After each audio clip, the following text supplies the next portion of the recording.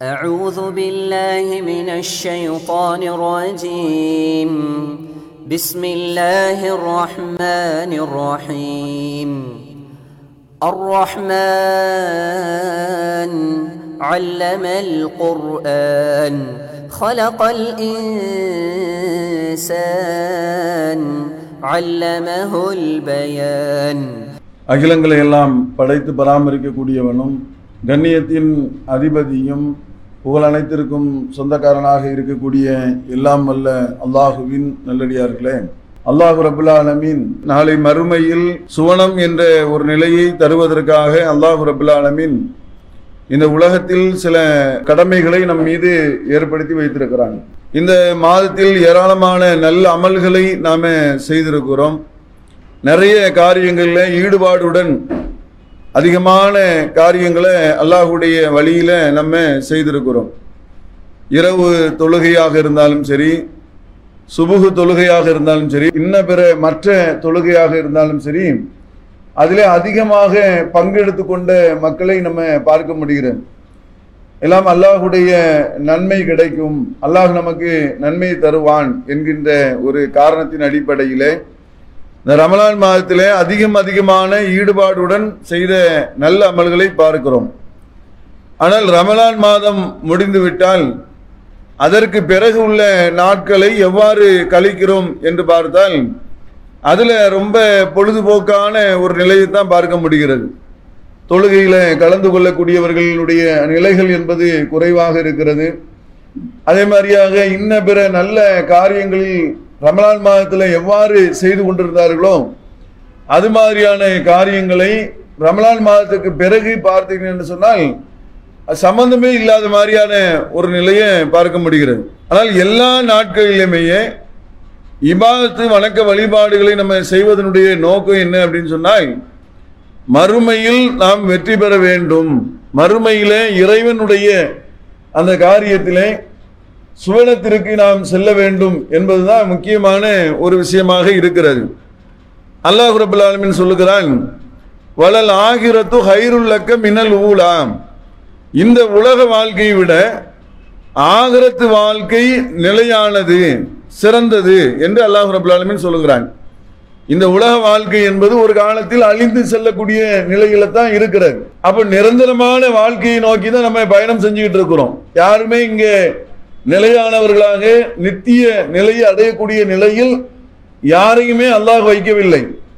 எல்லா மனிதர்களுக்குமே அல்லாஹ் ரப்பல் ஆலமீன் மரணம் என்ற ஒன்றை வைத்திருக்கிறான். மரணத்துக்கு பிறகு உள்ள வாழ்க்கை என்ற மறுமை வாழ்க்கை என்ற ஒன்றுதான் நம்மளை எதிர்பார்த்து கொண்டு இருக்கிறது. இப்போ நம்ம அங்கதான் போய்கிட்டு இருக்கிறோம். நம்ம போகக்கூடிய இடம் என்னன்னு சொன்னால், நம்ம ஏறி இருக்கக்கூடிய பயணம் என்ன அப்படின்னு சொன்னால், நம்முடைய எண்டிங்குடைய இடம் எதுன்னு சொன்னால் மறுமை தான் நம்முடைய எண்டு. அதுக்கு இடையில மரணம் வந்தால் உடனடியாக அந்த நிலையை அடைகிறோம். மரணம் வரலன்னா கொஞ்சம் நீண்ட பிறகு கியாமத் நாள் வந்துச்சுன்னு வைங்க, நிலநடுக்கம் வந்து கியாமத் நாள் வந்து இது மாதிரியான பேர் அதிர்ச்சி வரக்கூடிய காலங்களில் ஒருவர் இருப்பார். ஆனால் அதுதான் அவருடைய இறுதிக்கட்ட நிலையாக இருக்கும். அல்லாஹ் ரப்பல் ஆலமீன் சொல்றான், இத சம்சு குவ்விரத் வ இதல் நுஜூமுன் கதரத் வ இதல் ஜிபாலு சுய்யிரத் வ இதல் இஷார் உத்திலத். சூரியன் சுருட்டப்படும் போது, நட்சத்திரங்கள் உதிர்க்கப்படும் போது, மலைகள் பெயர்க்கப்படும் போது, கருவுட்ட ஒட்டகங்கள் கவனிப்பாரட்டு உடப்படும் போது, என்ன காரணத்திற்காக இந்த பெண் குழந்தை கொல்லப்பட்டால் என்று விசாரிக்கப்படக்கூடிய அந்த நாள் என்று அல்லாஹ் ரப்பல் ஆலமீன் மறுமை நாள் எப்படி வர இருக்கிறது என்கின்ற அந்த ஒரு அச்ச நிலையை அல்லாஹ் சொல்லக்கூடிய நிலையை பார்க்கிறோம். குர்ஆன்ல பல வசனங்கள் அவ்வாறு இருக்கிறது. சூரியனை சுருட்டிடுவேன், நட்சத்திரங்களை உதிர்த்துருவேன், மலைகள் உதிர்க்கப்பட்ட கம்பளிகள் போல் பறக்குமாம். உலக முடிவு நாள் ஏற்படக்கூடிய அந்த நாளிலே அல்லாஹ் எப்படி சொல்லுகிறான் என்று சொன்னால், மலைகளுக்கு உறுதியாக மலைகளை பார்க்கிறோம். அந்த மலைகளுடைய நிலைகள் என்னன்னு சொன்னால், மலைகளை என்ன செஞ்சிருவோம், பெயர்க்கப்பட்டதாக ஆக்கிடுவோம், உதிர்க்கப்பட்ட கம்பளிகள் போல் நம்ம ஆக்கிடுவோம் என்று அல்லாஹ் ரப்பல் ஆலமீன் சொல்லுகிறான். அதே மாதிரி நட்சத்திரங்கள் எல்லாம் உதிர்ந்து விழுந்து விடும், மனிதர்கள் ஈசல்கள் பறப்பதை போன்று அன்றைய தினத்தில் பறப்பார்கள் அப்படின்னு அல்லாஹ் சொல்லுகிறான். அப்போ பயங்கர பேர் அதிர்ச்சியாக உலகத்தினுடைய நிலை இருக்கும். அப்ப பேரதிர்ச்சியாக குலுக்கப்படக்கூடிய நாள், மனிதர்கள் பலகீனமாக ஏற்படக்கூடிய ஒரு நாள், மலைகள் தூள் தூளாக நொறுங்கக்கூடிய நாள், கடல் தீ மூட்டப்படக்கூடிய நாள். அல்லாஹ் சொல்றான் கடலுக்கு தீ மூட்டப்படும் அப்படிங்கிறான். அப்ப கடல் தீ பத்தி எரியக்கூடிய ஒரு நாள். அப்ப எப்படிப்பட்ட நாளாக அந்த நாள் இருக்கும் பாருங்க. அந்த நாள் யுக முடிவு நாள் வந்து விட்டது என்று சொன்னால், யுக முடிவுக்கு நாளுக்கு பிறகு மறுமை நாள் வந்துவிடும், விசாரணை நாள் வந்துவிடும். விசாரணை நாள் வந்துவிட்டால் அதற்கு பிறகு சுவனம் என்றோ நரகம் என்றோ தீர்ப்பளிக்கக்கூடிய அந்த நிலை ஏற்பட்டுவிடும் என்கின்ற விஷயத்தை நம்ம பார்க்கிறோம். இதுல நம்ம கவனிக்க வேண்டிய விஷயம் என்ன அப்படின்னு சொன்னால், மறுமை நாள் நம்மை நோக்கி வர இருக்கிறது. அந்த மறுமை நாள்ல நாம் செய்த அமல்கள் தான் நம்முடைய நிலைகளை காப்போம். இந்த உலகத்தில் நாம செய்யக்கூடிய அமல்கள் என்பது பிறர் மெச்சுவதற்காக நம்முடைய அமல்கள் அமைந்து விடக்கூடாது.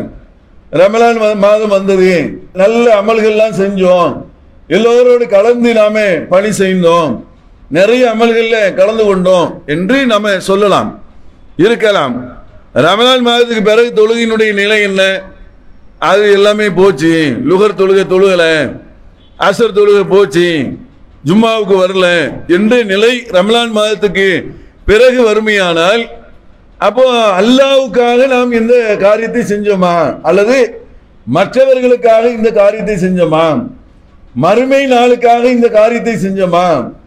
மறுமை நாளுடைய அச்சத்திற்காக இந்த காரியத்தை செஞ்சோமா? இந்த உலகத்தினுடைய அச்சத்திற்காக, மற்றவர்களுடைய கேள்விக்காக, மற்றவர்களுடைய பார்வைக்காக நாம் இந்த காரியத்தை அமல்களை செய்தோமா என்கின்ற கேள்வி நம்மளை நோக்கி வர இருக்கிறது. நாம் கேட்டு பார்க்க வேண்டும்.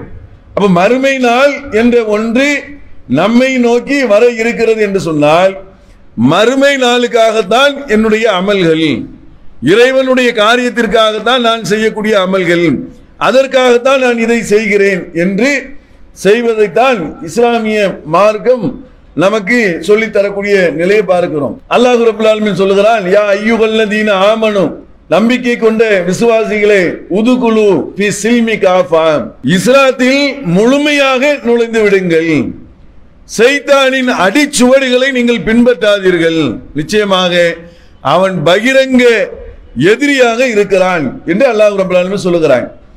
அதாவது நீங்க இஸ்லாத்துல அரைகுறையாக பின்பற்றி கொண்டு இருக்கிறார்கள், அது அங்கொன்றுமாக இங்கொன்றுமாக பின்பற்றி கொண்டிருக்கிறார்கள், அது மாதிரியான காரியங்களை செய்யாதீங்க, முழுமையாக நுழைந்து விடுங்கள், அடிச்சுவடுகளை பின்பற்றாதீர்கள்.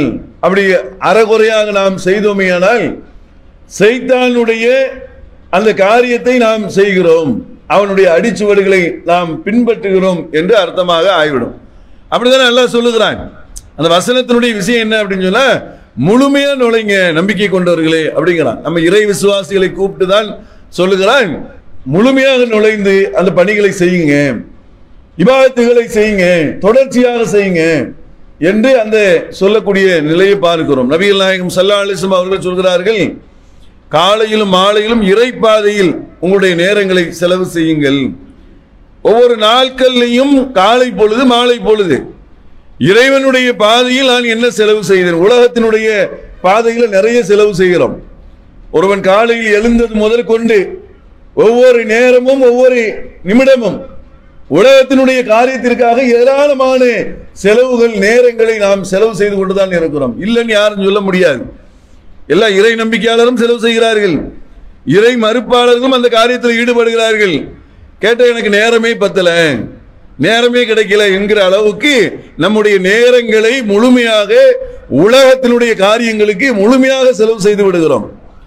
ஆனால் இறைவன் இந்த உலகத்தை படைத்திருப்பதில் உள்ள விஷயம் என்ன அப்படின்னு சொன்னால், ஆகரத்திற்காக நீ திரட்டியது என்ன, அதற்காக உன்னுடைய நேரங்களை செலவு செய்தது என்ன என்றுதான் கேள்வி கேட்கப்படும். மறுமையினுடைய விசாரணை நாள் இருக்கும். இந்த உலகத்தில் உனக்கு வாழ்நாள் கொடுத்தனா இல்லையா, 50 வருடத்தை கொடுத்தனா இல்லையா, 60 வருட வாழ்க்கையை கொடுத்தனா இல்லையா, 100 வருட வாழ்க்கையை கொடுத்தனா இல்லையா, அந்த வாழ்க்கையில் நீ செய்தது என்ன என்று அல்லாஹ் நம்மை நோக்கி கேள்வி கேட்க இருக்கிறான். அந்த கேள்விக்கு பதில் சொல்ல வேண்டிய கடமையும் பொறுப்பும் நமக்கு இருக்கிறது, சொல்லி ஆக வேண்டிய சூழ்நிலையில் தான் மனிதன் படைக்கப்பட்டிருக்கிறான். இல்லை நான் தப்பிச்சு போயிருவேன், இறைவனிடத்தில் பதில் சொல்லாமல் நான் சென்று விடுவேன், என்னை யாரும் கேள்வி கேட்க முடியாது என்று இந்த உலகத்தில் சொல்லலாம். அப்படி சொல்வதற்குண்டான வாய்ப்பு இங்கே திறந்து விடப்பட்டிருக்கிறது. என்னை யாரும் கேட்க முடியாது, நான் நினைச்ச மாதிரி நடப்பேன் என்று சொல்லக்கூடிய வாய்ப்பு இந்த உலகத்திலே மனிதர்களுக்கு இருக்கிறது. அப்படி மனிதர்கள் இருக்கிறார்கள். ஆனால் சுவனத்திலே மறுமைக்கு செல்வதாக இருந்தால், சுவன பாதையிலே நமக்கு வழி கிடைக்க வேண்டும் என்று சொன்னால், இறைவனுடைய விசாரணைக்கு நாம் பதில் சொல்லாமல் சுவனத்திற்கு செல்ல முடியாது. நரகத்திற்கு தான் செல்ல வேண்டும். இறைவன் கேள்வி கேட்பான். இந்த உலகத்தினுடைய நாட்களை, நேரங்களை, நிமிடங்களை எந்த வழியில் நீ செலவு செய்தாய் என்று இறைவன் கேட்பான். அந்த கேள்விக்குண்டான பதிலை மனிதர்கள் சொல்லியாக வேண்டிய நிலையில் இருக்கிறார்கள் என்று சொன்னால் நம்ம பார்க்க வேண்டும். ரமலான் மாதத்தில் நம்முடைய நேரங்கள் எவ்வாறு கழிக்கப்பட்டது, எந்தெந்த விஷயங்களில் எல்லாம் கழித்தோம். எப்படி குர்ஆன் ஓதுறவங்க ஓதிக்கிட்டே இருக்கிறாங்க பார்க்கிறோம். நிறைய இடங்களில் பார்த்தா நிறைய பள்ளிவாசலில் உட்கார்ந்து குர்ஆன் அழகா அற்புதமாக ஓதிக்கிட்டே இருக்கிறாங்க. லுகருக்கு போனா பார்க்க முடிகிறது, அசருக்கு போனா பார்க்க முடிகிறது, மகரிப் போனா இருக்கிறாங்க. மொபைலில் உட்கார்ந்து ஓதி கொண்டிருக்கிறார்கள், படிச்சுக்கிட்டு இருக்கிறாங்க. இப்படி ஒவ்வொரு நேரங்களிலையும் குர்ஆனை ஓதிய மக்கள் மற்ற கடைகளில் இருக்கும்போது கூட 2 வசனத்தை படிப்போம், ஹதீஸை விளங்கிக் கொள்வோம் என்று அதன்பால் ஒரு தொடர்பு வைத்திருக்கக்கூடிய மக்கள் அதற்கு பிறகு என்னன்னா முழுமையா டோட்டலா வாஷ் அவுட்டும்பாங்களா இல்லையா, எல்லாம் ஒண்ணுமே இல்லை, அதற்கு இதற்கு சம்பந்தமே இல்லை, இவனா இப்படி மாறிட்டான் அப்படின்னு சொல்ற அளவுக்கு அவர்களுடைய நிலைகள் மாறிவிடுகிறது. அப்படி இல்லாமல் ரமலான் மாதத்தில் நாம் எடுக்கக்கூடிய இந்த படிப்பினை, இந்த இபாதத்து, இந்த வணக்க முறைகள், இறைவனோடு ஒரு நெருக்கம், அவனோடு பிரார்த்தனை செய்வதில் உள்ள நெருக்கம் ஏன் மற்ற மாதங்களில் மற்ற நேரங்களில் நமக்கு வரமாட்டுகிறது? உலகத்தின்பால் முழுமையாக ஈடுபட்டு விடுகிறோம் என்கின்ற விஷயத்தை பார்க்க வேண்டும். நபியல்லாஹு ஸல்லல்லாஹு அலைஹி வஸல்லம் சொன்னாங்க, அத்துன்யா சிஜ்னுல் மூமினின் வ ஜன்னத்துல் காஃபிரின். துன்யா வாழ்க்கை என்பது மூமின்களுக்கு ஒரு சிறைச்சாலை, வ ஜன்னத்துல் காஃபிரின் இறைவனை மறுக்கக்கூடியவர்களுக்கு சுவனமாக திகழ்கிறது என்று சொன்னார்கள். மறுமை வாழ்க்கை என்பது தான் நிரந்தரமானது. நினைச்ச மாதிரியான வாழ்க்கையை வாழ்வது எல்லாம் இங்க கூடாது. மறுமையில நினைச்ச மாதிரியான வாழ்க்கை, நினைச்ச மாதிரியான இன்பங்கள், தேனாறு, பாலாறு, மதுவாறு அங்கே கொடுக்கப்படும். மது என்பது மதியை மயக்காது, தலைவலியை ஏற்படுத்தாது, தடுமாட்டத்தை ஏற்படுத்தாது. கஸ்தூரியின் மனத்தை போன்ற நிலையில அல்லாஹ் முத்திரையிடப்பட்ட மது அவர்களுக்கு புகட்டப்படும். ரொம்ப அற்புதமான நிலையிலே அது இருக்கும் என்று அல்லாஹ் ரப்பல் ஆலமீன் சுவனத்தினுடைய இன்பங்களை அல்லாஹ் சொல்லுகிறார். எப்படியும் மரணிக்க போவோம், இதுல மாற்று கருத்தே கிடையாது. மனிதர்கள் மரணம் என்பது நிச்சயம் நிர்ணயிக்கப்பட்டது. எல்லா ஆத்மாவும் மரணத்தை சந்திக்கக்கூடியதாகத்தான் இருக்கிறது என்று அல்லாஹ் ரப்பல் ஆலமீன் சொல்லுகிறார். உலகத்தினுடைய அனைத்து ஆத்மாக்களும் எல்லாமே டோட்டலாக மரணம் என்ற ஒன்றை அடையக்கூடிய நிலையில் தான் எல்லாருமே இருக்கிறாங்க. இல்ல நான் ஒரு 70 வருஷம் வாழ்ந்துகிட்டு இருக்கிறேன், 700 ஆண்டுகள் நான் வாழுவேன், 1000 ஆண்டுகள் வாழ்வேன், 10,000 ஆண்டுகள் வாழ்வேன் என்று சொல்லக்கூடிய நிலையில் ஒரு மனிதனை பார்க்க முடியாது. இப்ப இல்ல. நூஹ் அலைஹிஸ்ஸலாத்தினுடைய காலத்துல 950 ஆண்டுகள் வாழ்ந்தார்கள். அதுக்கு பிறகு மரணம் தானே வந்துச்சு. நூஹ் அலைஹிஸ்ஸலாத்தை பத்தி அல்லாஹ் சொல்லும்போது அவர் அந்த மக்களோடத்துல 1000 ஆண்டுகளுக்கு 50 ஆண்டுகள் குறைவாக வாழ்ந்தார். சத்தியத்தை எடுத்து சொன்னார், வேகமாக சொன்னார், மெதுவாக சொன்னார், இரவில் சொன்னார், பகலில் சொன்னார். அப்ப இறுதியில என்ன வந்துச்சு? மரணம் தானே வந்ததுன்னு பார்க்கிறோம். அப்ப இன்றைக்கு உலகத்தில் வாழக்கூடிய எல்லா மனிதர்களுமே மரணம் என்ற ஒன்றை தழுவதற்கு இருக்கிறார்கள். உறுதியான கோட்டையில் இருந்தாலும் உங்களை மரணம் அடையும் அப்படின்னு அல்லாஹ் சொல்றான். எங்க இருந்தாலும் சரி, எவ்வளவு பெரிய இடத்துல இருந்தாலும் சரி, உலகத்தினுடைய அதிபதியாக இருந்தாலும் சரி, மிகப்பெரிய செல்வந்தர்களாக உலகத்தினுடைய முதல் செல்வந்தராக இருக்கக்கூடிய இன்றைக்கு எலான் மஸ்காக இருந்தாலும் சரி, உலக கோடீஸ்வரர்கள், உலகத்தினுடைய வீரர்கள், மிகப்பெரிய பதவியில் உள்ளவர்கள், மிகப்பெரிய பட்டாளங்களை வைத்திருக்கக்கூடியவர்களுக்கும் மரணம் வருவதை நாம் கண் கூடாக பார்த்து கொண்டிருக்கிறோம். முப்படைகளுக்கும் தளபதி மரணத்தை தழுவுகிறார். எந்த போர்லையும் கலந்துகள்ல ஹெலிகாப்டர்ல விழுந்து மரணத்தை தழுவி விட்டார் பார்க்கிறோம். இப்ப மரணம் என்பது எல்லா மனிதர்களையும் எதிர்கொள்ளக்கூடிய நிலையில் இருக்கும்போது ஒரு இறை நம்பிக்கையாளர்கள் அந்த மரணத்தை எதிர்பார்த்தவர்களாகவே இருக்கணுமா. அதனாலதான் நீங்க பாருங்க, எழுந்த உடனே நாம இறைவனை வேண்டக்கூடியது என்ன? முதல்ல மரணத்திலிருந்து என்னை எழுப்பிய அல்லாவே உனக்கே எல்லா புகழும். தூங்குறோம்லாங்க, இது ஒரு மரணம் தானே. தூங்கக்கூடியது ஒரு மரணம் தான். வீட்டில் வந்து கொள்ளை அடிச்சுட்டு போறான், தெரிய மாட்டேங்குது. பில்டிங் இடிஞ்சு விழுந்திருக்குது, தெரிய மாட்டேங்குது. பெரிய ஆக்சிடென்ட் ஆயிருக்குது, தெரிய மாட்டேங்குது. தூங்கிட்டு இருக்கும் போதே கட்டடம் இடிஞ்சு விழுது, தெரிய மாட்டேங்கிறது. தூங்கிட்டு இருக்கும் போதே பெரிய பஸ் விபத்து, ட்ரெயின் விபத்து ஏற்படுகிறது, தெரிய மாட்டேங்குது. எவ்வளவு பெரிய நிலையில் என்ன உண்மை தெரியல. அவன் முழிச்சிருந்தா தப்பிச்சு ஓடி இருப்பான்ல. ஏன்? அதுவும் ஒரு சின்ன மரணம் தான். அது உடல் வந்து உயிரோட இருக்கிறது. அல்லாஹ் என்ன செய்யறான்? அந்த தூக்கத்தைங்கிற ஒரு நீண்ட தூக்கத்தை ஏற்படுத்தி திரும்ப என்ன செய்யறான்? ஒவ்வொரு நாளும் நம்மளை எழுப்பி விடுற மாதிரி அல்லாஹ் எழுப்பி விட்டு கொண்டு இருக்கிறான். நிரந்தர மரணம் என்றும் ஒன்று இருக்கிறது. அந்த நிலை வருவதற்கு முன்னால் நீங்கள் திரட்ட வேண்டியதை திரட்டிக்காங்கள். அல்லாஹ் சொல்லுகிறான், உறுதியானது வரும் வரை தொழுகையை நிலைநாட்டுவீராக. உறுதியானது என்ன? உறுதியான கொள்கை இல்ல, கொள்கை வந்துடும். தொழுகை நிலைநாட்டுறது என்னன்னா, உறுதியானது மரணம் வரும் வரை இறைவனை நினைப்பீராக, தொழுவீராக, பிரார்த்தனை செய்வீராக, அவன் வழியில் செல்வீராக, அவனுடைய காரியங்களில் தர்மம் தானம் எது எதெல்லாம் இருக்கிறதோ அதையெல்லாம் செய்வீர்களாக என்பதுதான் அதனுடைய அந்த வசனத்தினுடைய அர்த்தம். அல்லாஹ் சொல்லுகிறான், உறுதியானது வரும் வரை தொழுகையை நிலைநாட்டுவீராக. அப்ப நம்ம யோசிச்சு பார்க்கணும், நம்முடைய வாழ்க்கையில் ஒரு ஒரு கட்டத்தையும் கடந்துகிட்டே போறோம். என்னன்னு பார்த்தது 50 வருஷம் ஆகிடுச்சு, வயசு 50ங்கிறான். இப்பதானே பள்ளிக்கூடத்தில் படிச்ச மாதிரி இருந்துச்சு, 5ஆம் கிளாஸ் படிச்சுட்டு இருந்த மாதிரி இருந்து. இப்பதானே 10ஆம் கிளாஸ் படிச்சுட்டு இருந்த மாதிரி இருந்துச்சு.